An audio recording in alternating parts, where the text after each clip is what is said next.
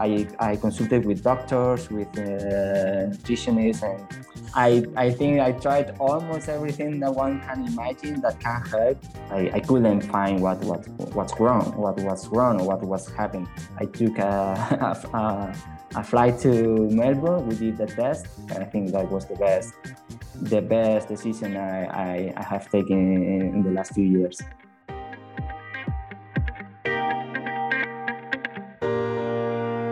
Hello and welcome to the Long Munch, the nutrition podcast for runners, cyclists and triathletes. I'm your host, Steph Gaskell, and I'm joined by my co-host, Alan McCubbin. How are you, Alan?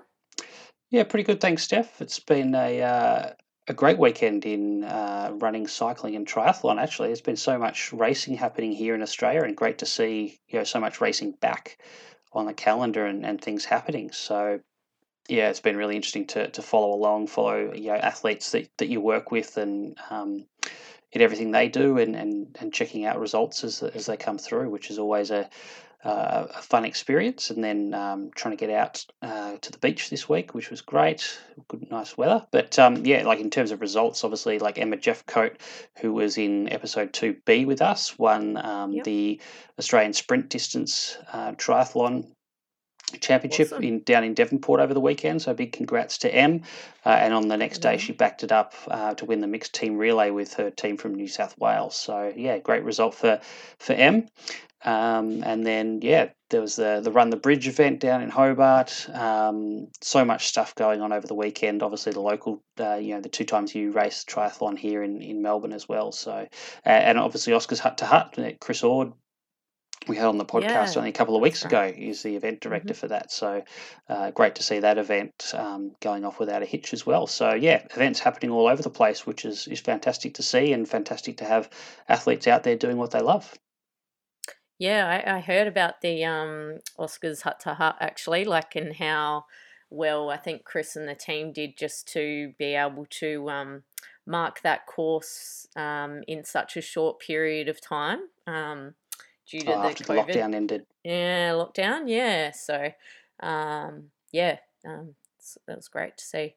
So here at the Long Munch, we take a deep dive into the most common nutrition questions that you as runners, cyclists and triathletes are talking about in your training, or maybe it's post-training session at the coffee table. And our aim is to try and break down those questions and answer them for you. We invite a guest expert or practitioner in part A, and then we have a part B component, which is then the athlete or a coach perspective on that particular question. So we are on social media.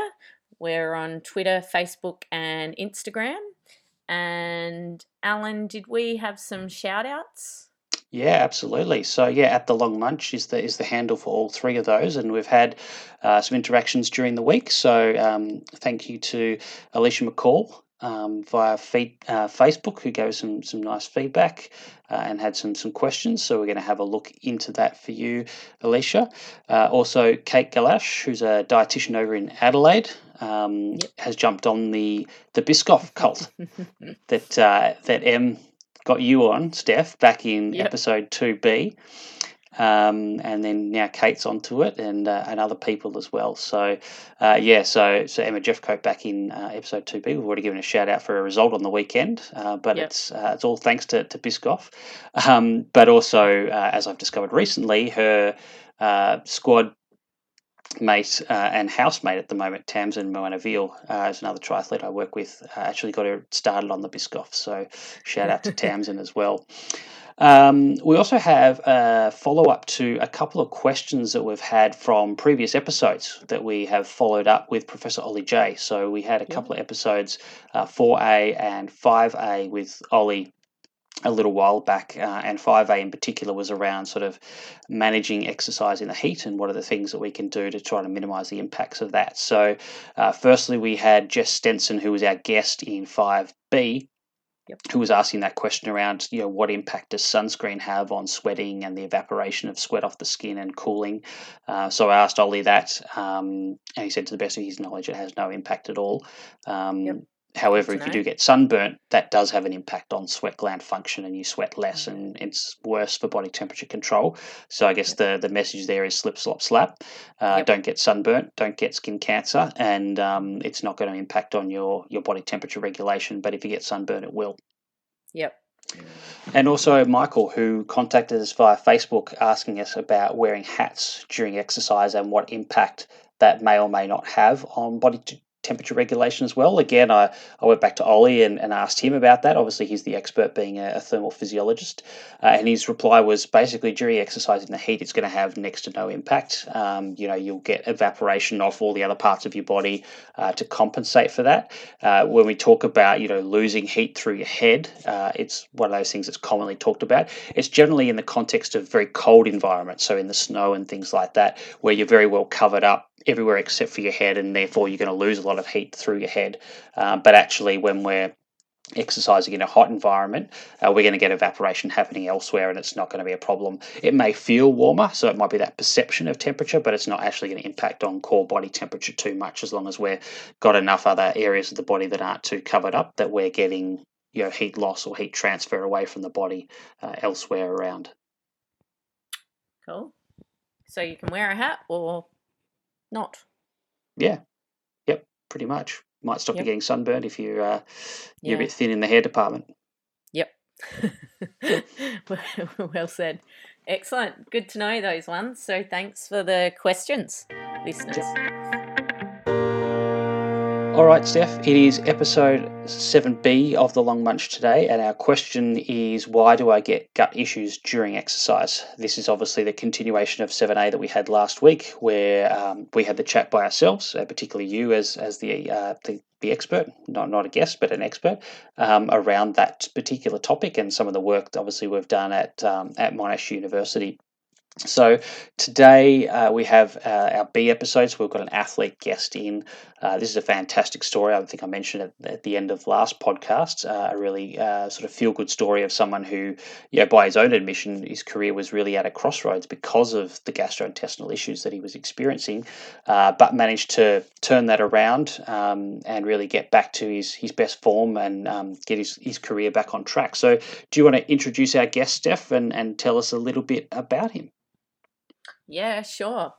So we're very lucky to have Eneko Llanos.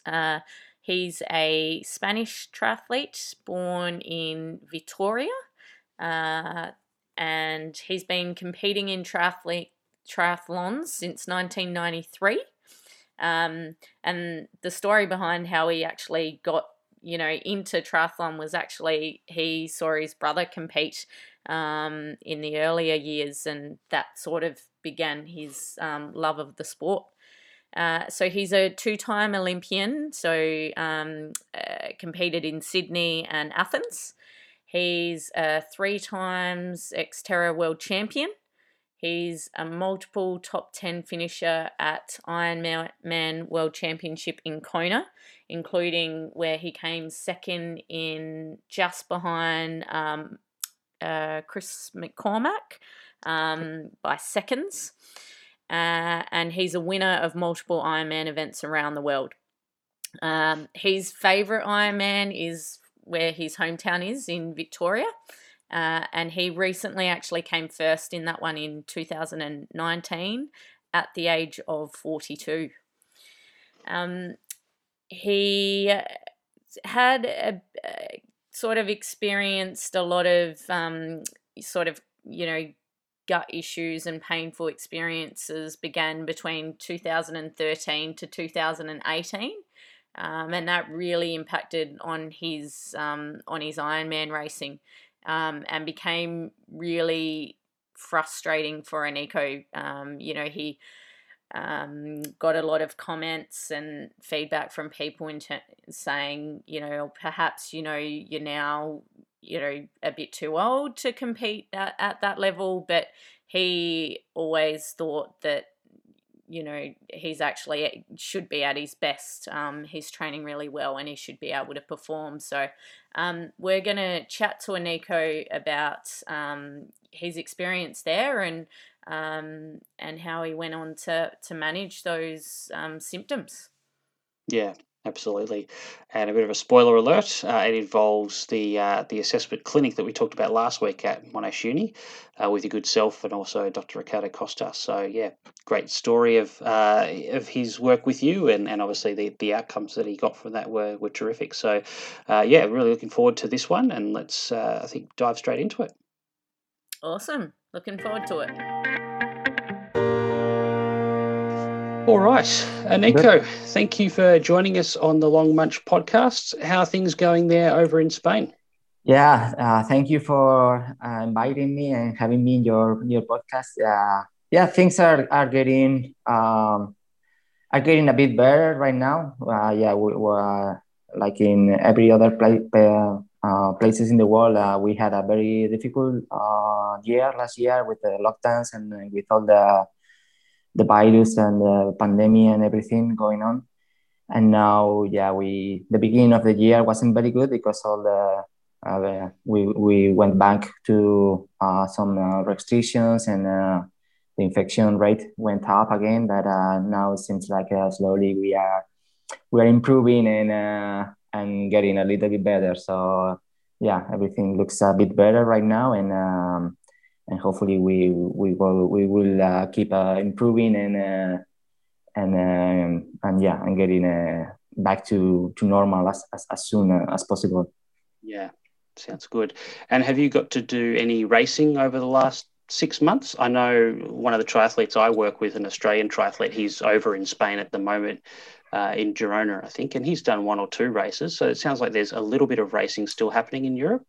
Yeah, there are some small races that yeah, well, last year I didn't race. And the only race I did was the PTO championships in December in Daytona. The PTO is the professional triathlon organization. They put the race in Daytona, the championship, and that was the only triathlon race I did in 2020. I did some other running races and trail running races because some of the small races with not many participants they could do those races, but nothing big, and it was more like a training day and not big races, except that one in Daytona in December. That was the only race I could do, and this year this past weekend I did a triathlon, a winter triathlon. It was the Spanish Championships on Sunday, and we could do that race also because the field was quite small. It was 200 triathletes participating, and we did it in time trial format. So they took all the measurements to avoid getting infected, and yeah, it was a very well organized race. So there are some small races going on, but nothing big yet. Yeah. So and hopefully next this year we will get back to normal racing. Yeah, and I think I saw something about this on Instagram. Is this the one where you have cross-country skiing in it as well? Winter triathlon, so we did a run, biking, and we finished with a 10K on cross-country skiing on the snow. Yeah, it was really fun to do that. Yeah, awesome. Nice. And so what's the hope for 2021? What's the plan in terms of racing for you? Yeah, I was planning this to be my last year racing as a professional. So I wanted to do we have an Ironman race here in my city in Vitoria-Gasteiz. I wanted to do that race. That's in July, but well, we will see if what happens in the next months, and if we can do the race in July. That was my big goal, big a race for the year. But I'm still waiting to see how the situations develops, and if we can do that race, and if not, I will look for another Ironman this year, maybe here in Spain or in Europe, and then we'll add some more local races and other races that I want to do. But yeah, it's difficult to plan the season because you don't know how everything is going to what is going to happen in the next months. But hopefully, yeah, I will be able to race at least one last time here in my city in our Ironman race. Yeah, for sure. That'd be great. So now we just want to talk about, I guess, your experience with symptoms and gut symptoms in your triathlon.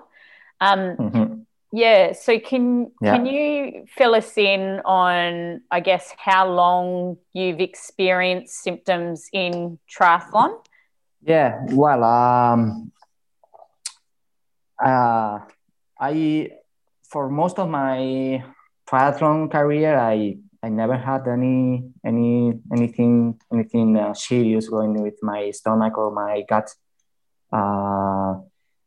symptoms, or nothing in my life, like outside of training or racing. I never had any stomach problems, really. So, and I've been racing since 1993. I think I did my first triathlon.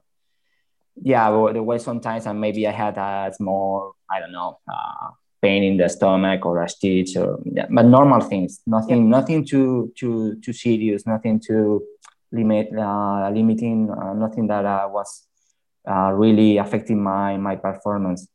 Then in 2005, after my two Olympic triathlon races in 2000 and 2004, in 2005, I started racing long distance and Ironman races.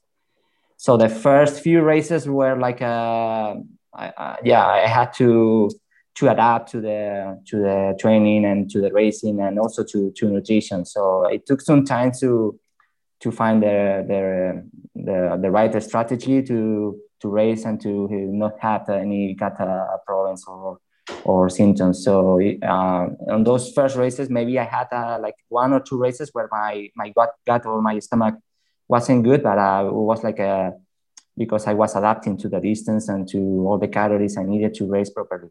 Mm-hmm. So I would say that until 2000, from 2005 to till 2013, 14, everything was okay. I mean, I had no problems, nothing too bad during races. I mean, sometimes you can have like I said, a little symptom or a little pain, but normal things. And then after 2013, in 2014, 2015 was like when I started experiencing real discomfort and real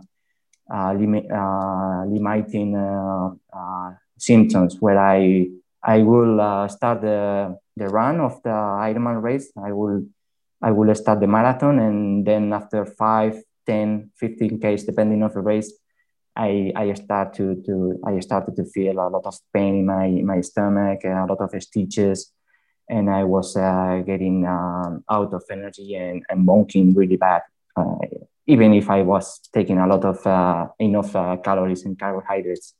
So it was like my stomach was locking during the races and the runs. So yeah, well, that was from 2014, 2015. That was when I started experiencing those symptoms that were really, really, really bad, because sometimes I couldn't even finish the race. And if I was able to finish the race, obviously I wasn't doing I wasn't showing my best performance. Yeah. And was it only in racing, mm-hmm. or did you get it in training as well? No, it was only in racing. I never, during my normal life and during training, I never experienced anything like that. Mm-hmm. It was just during the race and during the run. Yep. Even before the race and during the swim, during the bike, I never had an issue. I never had a pain, nothing. Everything was going well till I started the run, and maybe for the first 5, 10 Ks of the run, I was feeling okay. But after that, it was was when everything started to get ground, and I started to to have all these pains and all these symptoms. Yep. And was it only in hot races, or did it happen in cold environments as well? First, I thought that it was because of the heat and the humidity of some of the races, like in Kona or places like that. And I thought that that was the problem was the heat, and I couldn't handle the heat and the humidity, and that was what was affecting me. But then it started happening in other races when it wasn't hot or humid. Mm-hmm. Even in cold races, I was having those same problems. So yeah, it wasn't related to the outside conditions. Yep. Maybe the heat and the humidity made it worse. Yep. But I also had the same problems in colder temperatures. Yep. And so 2014, 2015, what did you start to look at and do to try and manage your symptoms? Yeah, well, first races, I thought, well, maybe it's something I eat or something I took during the race that was creating all these symptoms and problems. So first thing I did was to start trying different products. I mean, the products I was using during the races, like the gels, the drinks, and the food. First thing I thought, well, maybe this brand is not. Has some component or something some ingredient that is make me feel bad. Mm-hmm. So first thing I did was try to try different brands and different products to see if that was the cause of the symptoms. That was the first thing. Like, since I think that's the first thing everything thinks, like yeah, well, that race I took, like, I don't know, a power bar, and that didn't make me good, or that was the first thought. And then I did that in some races, and the same symptoms, everything happened again. Then I started experiencing with different amounts of carbohydrates during the races. Like maybe I thought, well, maybe I'm taking too many calories, too many carbohydrates during the races, so I'm going to try to take less than that. But still, that wasn't I still had the same problem. So that I think that those were the first two things that I tried. The first, try different products and in different quantities. Yep. So that was the first thing I did. Yep. Then well, that wasn't working. I was still having all these problems, and then I started consulting different nutritionists and coaches, and when you have and sometimes when you have these kind of problems, and what everybody wants to help, and I tried to contact different people to get more information, and it wasn't really like I consulted with doctors, with nutritionists, and everybody was kind of telling me that I had nothing wrong with my guts, with my stomach, or there was nothing. There was no illness. I tested for food intolerances. I tried to eat a gluten-free diet.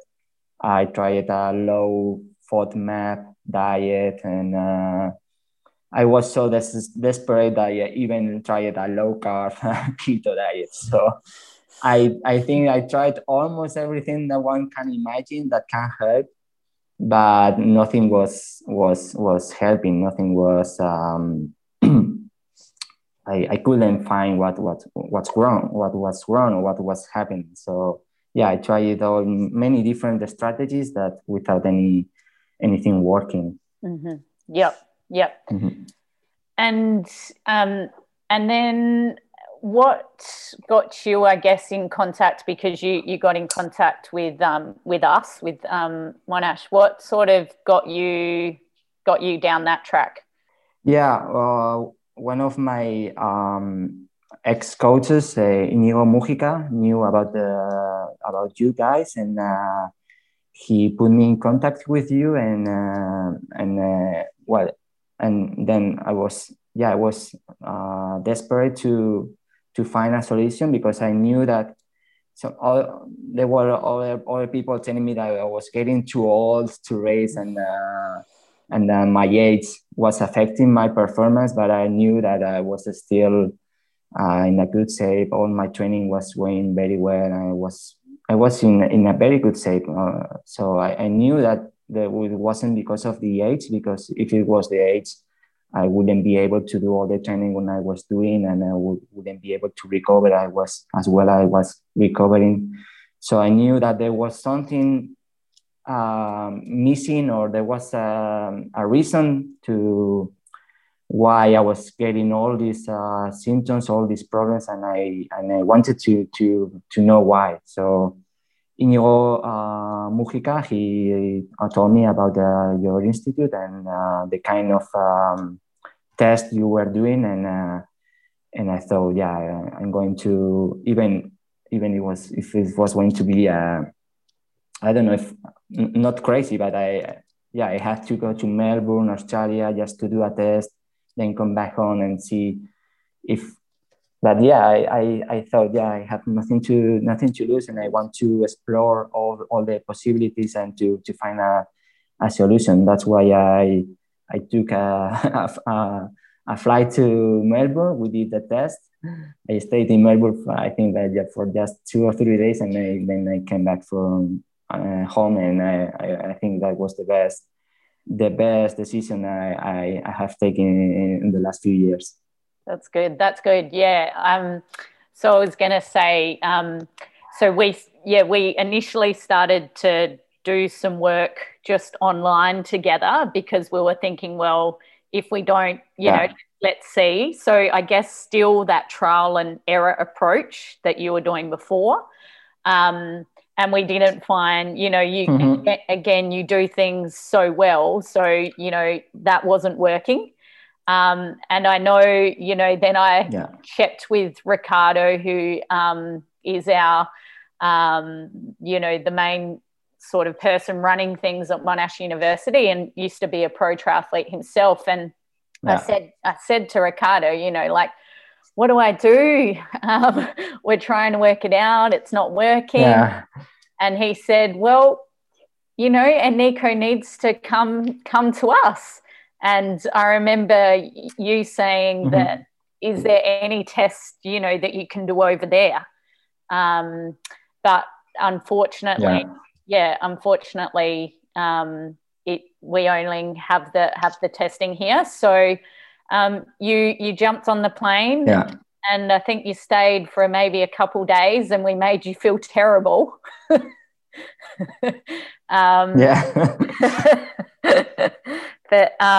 you made the trip, and we were able to do some really good testing with you. So you brought your bike over too, didn't you?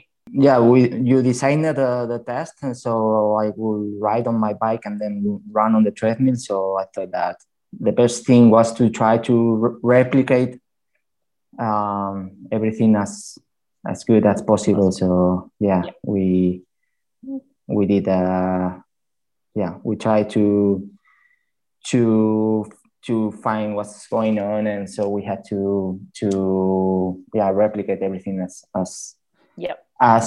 real as possible. Exactly. So we got you to replicate, you know, what you usually do in the lead up. And then we had you on the bike for 3 hours at, you know, Ironman sort of pace. And then ideally we were having you running for up to about an hour. And that was in the heat too, wasn't it, Steph? Like we had him in the tent, because I remember helping set up the kicker. The heat chamber. Yep. So about 35 degrees. we had it, and I think it was 35 degrees, and like humidity wasn't massive, but yeah. And what was your experience of doing that? Yeah, it wasn't fun. Yeah, it was really hard to ride on that on those conditions. So it was really hard, and we tried to match everything that to replicate the nutrition, hydration, so everything same as I was doing in races. So yeah, but it was really hard, and I think that it was a really hard test to do, but it was okay on the bike. I mean, yeah, it was hard, it was hot, but I was doing more or less fine on the bike. Yep. And when I started the run, that's where I started to feel the same things I was feeling in races. So it was great. I think we nailed it to replicate all the conditions, because I had all the same symptoms.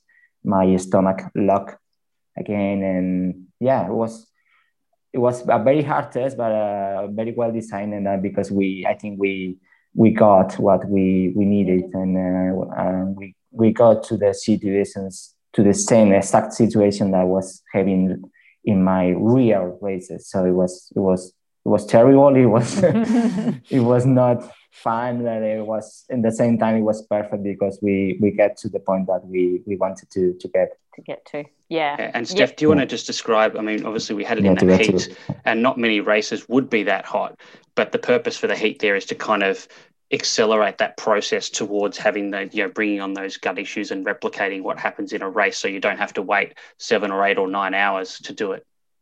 Yeah. Yep. Exactly. Yep. So it's so far from what the research suggests. What we've found in the lab is that we need those conditions to get us to what's going to happen in a ultra endurance event. And it did. It worked perfectly. We got to 40 minutes into the run. And then, more severe sort of upper symptoms we're having. We got severe nausea, dizziness, mild stitch. And then at 40 minutes, we had to cease the test. Eneko's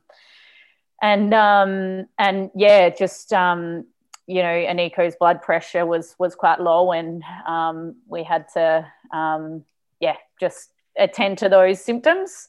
Effort was high.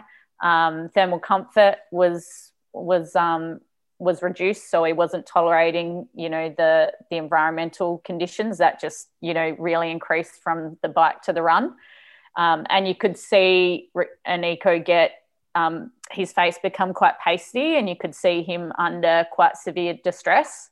And interestingly, in the testing that we do, as Eneko found out, one benefit of the testing is he has to wear a rectal thermometer to monitor the temperature. I forgot that. It's something we sneak. I think my mind is somewhere in my subconscious. But that was actually really helpful as part of the objective data we collected, because we saw that once we reached a certain temperature for Eneko, it corresponded with where his gastrointestinal symptoms were also, getting worse. So basically, like with all of that testing that we did, we took a whole heap of data from that. So we measured nutrition intake, fluid intake. We measured, we took his blood pre and post. We checked, just basic physiological data. So heart rate, we looked at oxidation, carbohydrate, fat, effort. And we also measured, for any malabsorption and checking his transit how quickly things are moving through for him. And just basically collecting all of that data, temperature, pacing, and then obviously, we put all of that together to then look at, okay, well, what's happening here, and what's the potential causal pathway for Eneko. So do you want to explain, Steph, I guess, what you found, and then maybe Eneko can describe, what that meant to him and how he understood it as well? Yeah. Yep. So there were a number of things that we found. I guess one thing we measure in the bloods is what's called intestinal fatty acid binding protein. So it's a marker. It can be a marker of intestinal injury.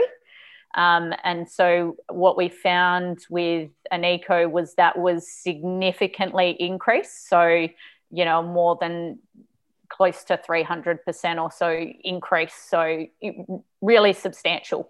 So that was, something suggesting that there's quite significant injury in his intestine from the exercise. That was one. We found that his transit time, so things moving through his system, was significantly slower. So that was suggesting that his gut, in a way, you could say, is going into a shutdown phase, which is, what Eneko describes that he was feeling was happening. So we could measure that.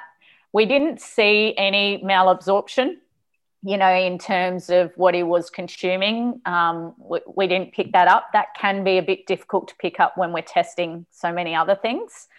And then we also found that just with, the conditions as well, there was substantial hypohydration as well. So post-exercise, we were quite dehydrated as well. So I guess, but the significant things to us was his gut shutting down, and then probably the intestinal injury, and then just also a bit of that thermoreg, where we did pick up, that his temperature wasn't actually what we would call significantly high when we were experiencing those symptoms. So, 38.5, we wouldn't usually think anything significant would necessarily happen, but that's where we know that there's so much individual variation in symptoms. And that those symptoms sort of fit with that picture of, exertional heat illness as well, in terms of like the low blood pressure, the lightheadedness, all of that sort of thing. Like there's the gut side of things, but it sounds like it's a dehydration, heat illness thing happening at the same time there, Steph. At the same time. Yep. Yeah. Yep. So there were a number of things that we found, and then from that, then we made certain recommendations to Eneko, I guess, to work on those specific things. So, one thing was, like, if you haven't already, look at the thermoregulation and acclimatizing and making sure we can get our body temp up to that, and looking at, training in that zone.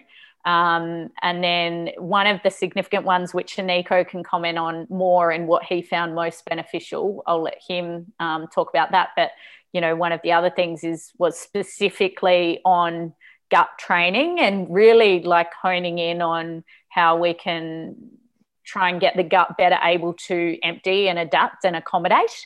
That was a significant one. So we gave certain strategies for that. Just really challenging the gut with certain amounts of carbohydrate and or, fluid. They were kind of the significant ones that kind of came out of that. So, yeah. Yep. Is that, do you want to add anything to that, Eneko, or talk about, I guess, maybe what happened once you went home? What are the sort of things that you did with those recommendations? Yeah. Well, first thing for me was important to know that I had no malabsorption and I had no intolerances and yeah, to see that there was something wrong, but there was nothing wrong with my body, with my gut system. So that was the first thing. Good to know that that wasn't the problem. So then when after the test, when I went back. Well, right after the test, I got my first advice from Steph and from Ricardo and from the team, and I remember Ricardo telling me that it was really simple and easy to improve the symptoms and to do things better. And it was simply that I needed to train my cat again, to the cat training, and he told me how to do it. And I remember that I've been struggling with these symptoms and these things for 3 or 4 years, and then suddenly Ricardo came and he told me it's really easy and it's really simple, and you're going to improve very fast. And and first I couldn't believe it. So yeah, it was hard to think that after all these years of struggling, that I was going to find a quick solution. But then when I started putting in practice what the team, Ricardo, Steph, and all the team recommended me, that yeah, it was amazing to see how simple it was to find the solution to all my symptoms. Did that take a long time, that gut training process? And was it difficult? Like, did you find that hard at the start to get used to drinking more? Well, it wasn't. I was not really the main recommendation was to train with with a full stomach to increase the inner pressure in the stomach during the training. So Ricardo told me that they do that. He put me some samples how they do that. And he told me that for some runners, what he was doing and what he personally tried was to eat a hot dog before or during the runs. and I told him, well, I'm vegetarian. I'm not going to eat a hot dog. So I had to find another thing that to put into my stomach. But yeah, the thing was to increase the pressure in the stomach and to train with yeah, a higher pressure in the stomach to start doing that during my training. So first in my long runs, what I would do was that I will eat a big breakfast or something that is big volume with a lot of water or liquid. So I was starting my runs with a full stomach, which obviously in the beginning was comfortable. And then also doing these some long runs, I will bring more food with me, and so I will keep putting more pressure into my stomach and my gut system. So that was mainly the not the only thing I did, but the main thing I did, and I think that started working really fast. First, I will do my runs with a lot of discomfort and stitches and everything, but after that, I was training my gut and I was getting better at that, and then I kept doing this during my longer workouts, my especially longer runs or on brick workouts. A brick workout is when I do for example, a long bike ride followed by a run. So I will finish my bike ride, get a lot of food in my stomach, and then go out running. So that's the main tip, the main recommendation was to do my runs with one or two times per week, to do my runs with a full stomach and putting a lot of pressure into my stomach, and that was the thing that worked for me. And was that just like 2 or 3 weeks that you started to notice a difference, or did it take longer than that? Well, I went. We did a test. I think it was June 2018. 3 weeks after that the test, I went to Ironman France, Nice.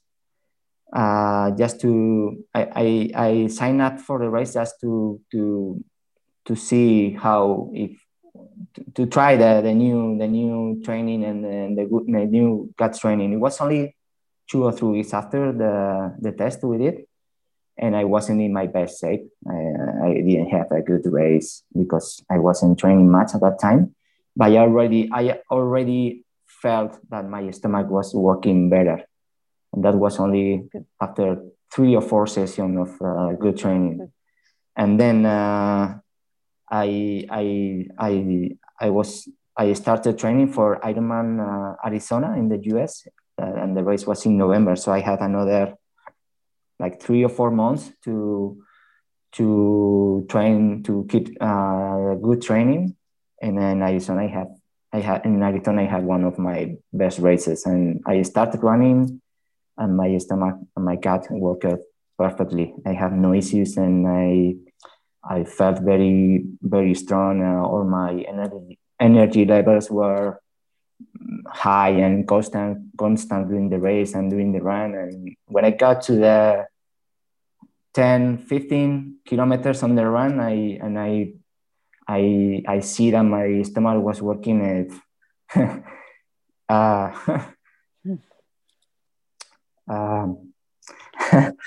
I start crying.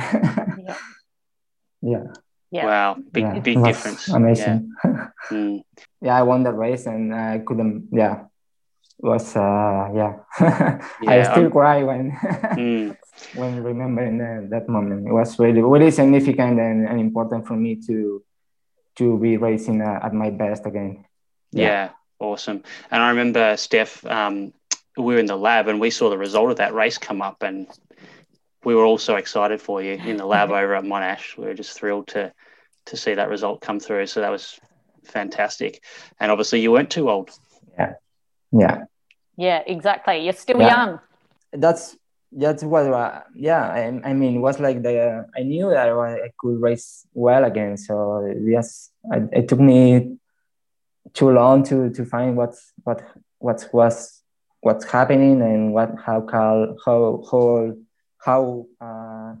could I improve it. And that since that race in Arizona, I've done another. I did in 2019. I did Ironman South Africa. I did Ironman Vitoria, and then I did Kona, and I have great races and with no gut issues. So yeah, so good. It was good to finally find the solution to my problems. Yeah. And I mean, it's so significant as well. You know, this is your career, it's your profession, it's what you put all your blood, sweat, and tears in. You know, that's, it makes such a significant impact for you and for your family as well, like for everyone. It's a big deal. So it's good to see you have done so well and that you practiced it. And it's so common that, you know, I guess one thing that we want to try and educate people on is that when we get symptoms, it's not easy to figure out on our own or by a trial and error approach, because there's so many things that can influence one type of symptom for each person. And we would never have been able to, you know, really work that out until we were able to get that data for you. So that was really good. And since then, Eneko, have you found since that race, do you have to still sort of continuously do that gut training like in between races? Is that something that you continue to do now? Yeah, it's something I still do, but I feel like I really don't need to do as much as for example, I was doing in the beginning. I mean, I think that it is important still to do the gut training, because obviously my gut detrained when I started having those symptoms. So I think that it like in training, it's something that I have to keep doing, and I have to keep training my gut so it doesn't get detrained. Yep. So it's something that I still do when I'm doing my specific training for an Ironman. Something that I do in my long runs or on my brick workouts, but it's not. I don't need to do it as much as, for example, when I was doing it in the beginning. So, but I think I just need to keep practicing so my gut stays healthy and stays ready for the races. Yeah. And that's also just, when you found that was the thing that made the biggest difference for you, you realized that you don't need to do, I think from what you said, you don't need to do low FODMAP, those types of things. Like, is that right? Yeah, you just eat kind of that normal type of diet. Yep. Yeah, and eating my normal diet. I mean, I've been vegetarian since I was 18. I'm vegan for the last 2 years. Yep. That's also something that people was telling me. Yeah, you're having your symptoms because you are vegetarian, you're vegan. Yep. Obviously, it wasn't the reason. Yep. But apart from that, I can eat normally. I don't have to worry about.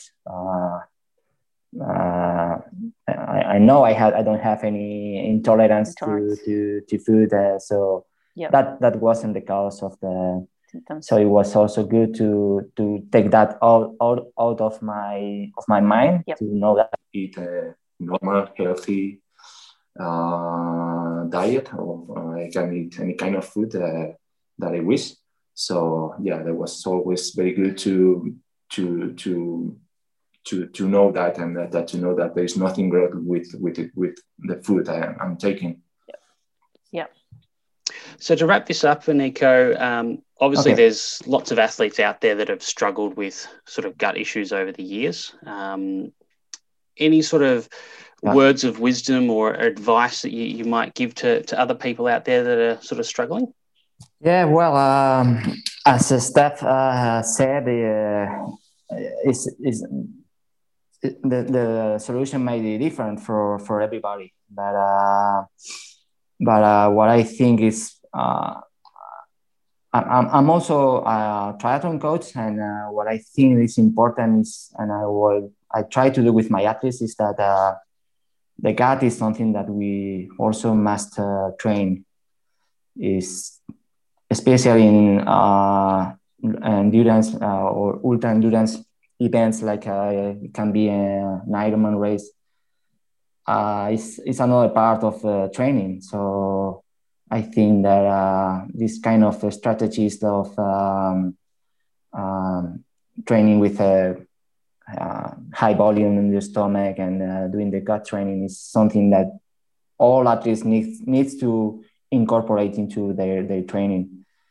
Apart from that, maybe you can have an intolerance, or you can have a problem with a kind of food. That's something that you should also check for. But the first thing is that we need to train the gut, the same thing that we do all the rest of the training. Is I think for Ironman racing and for ultra endurance races is something super important. So it's a thing that everybody needs to put into their training plans.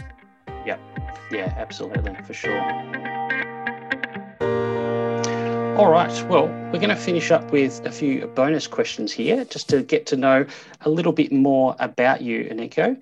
So the first question, obviously you're a pro triathlete and a coach, but if you weren't doing that, what do you think you would be doing instead?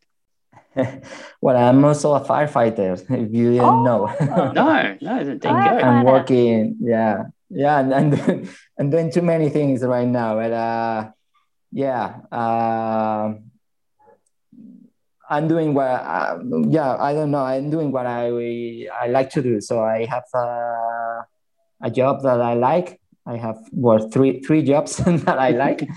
I'm not going to be a pro triathlete for much longer. As I told you before at the beginning of the podcast, this is going to be probably my last year racing as a pro triathlete. But I will keep training and racing for fun because I love it. But yeah, not in a more relaxed way. So yeah, that's right now. I feel fortunate that I'm doing what I like to do. So yeah, nothing, no regrets there, no complaining there. Yeah, fair enough. All right.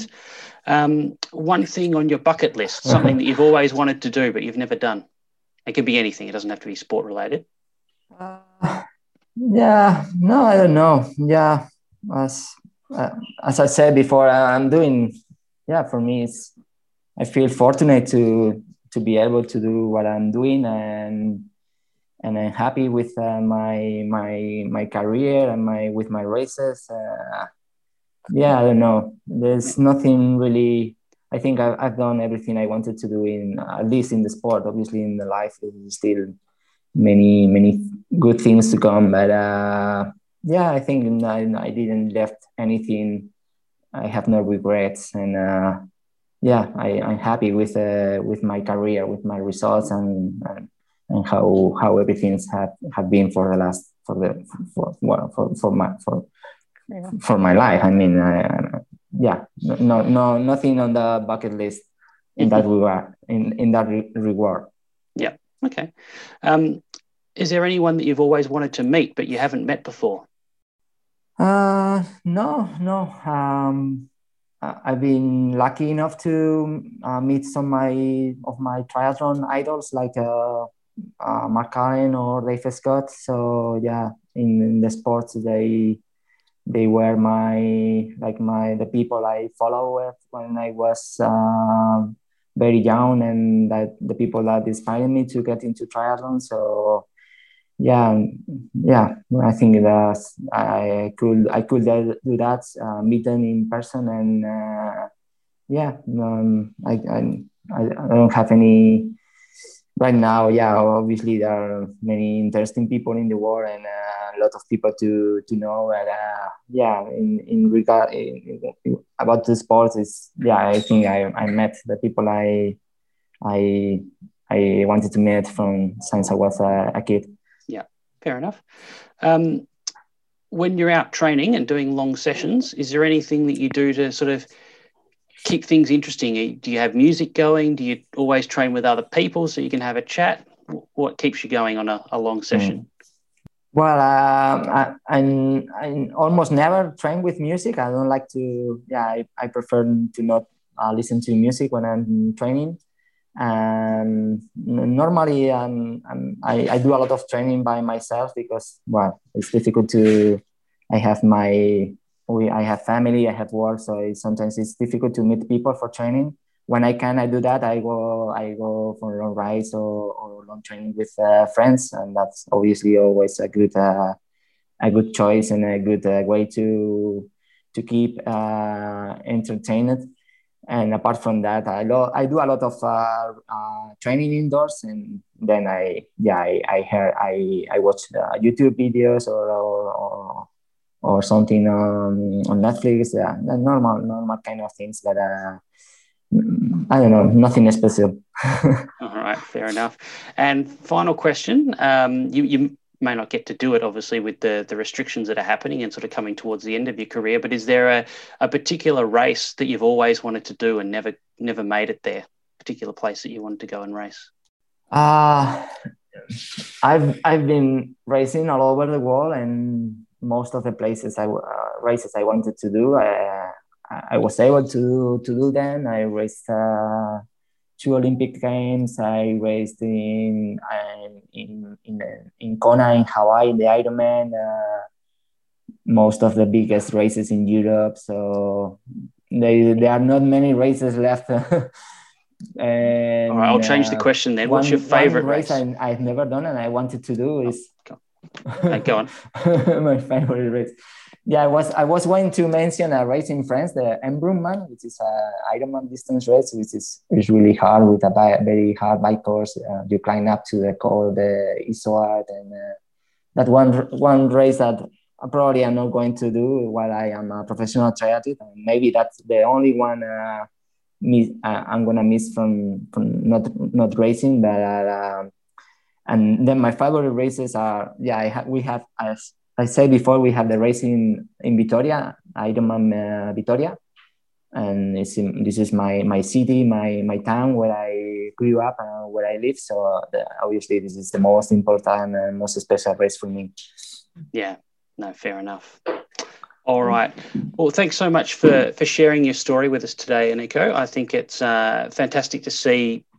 Obviously you had quite a few frustrating years there, but being able to sort of overcome those and get back on track and have a great end part of that career after you managed to sort out those gut issues is fantastic. So all the best with the last year. Hopefully you get to do a few more races before the year ends, and then obviously good luck post professional career. Yeah, thank you very much. Thank you.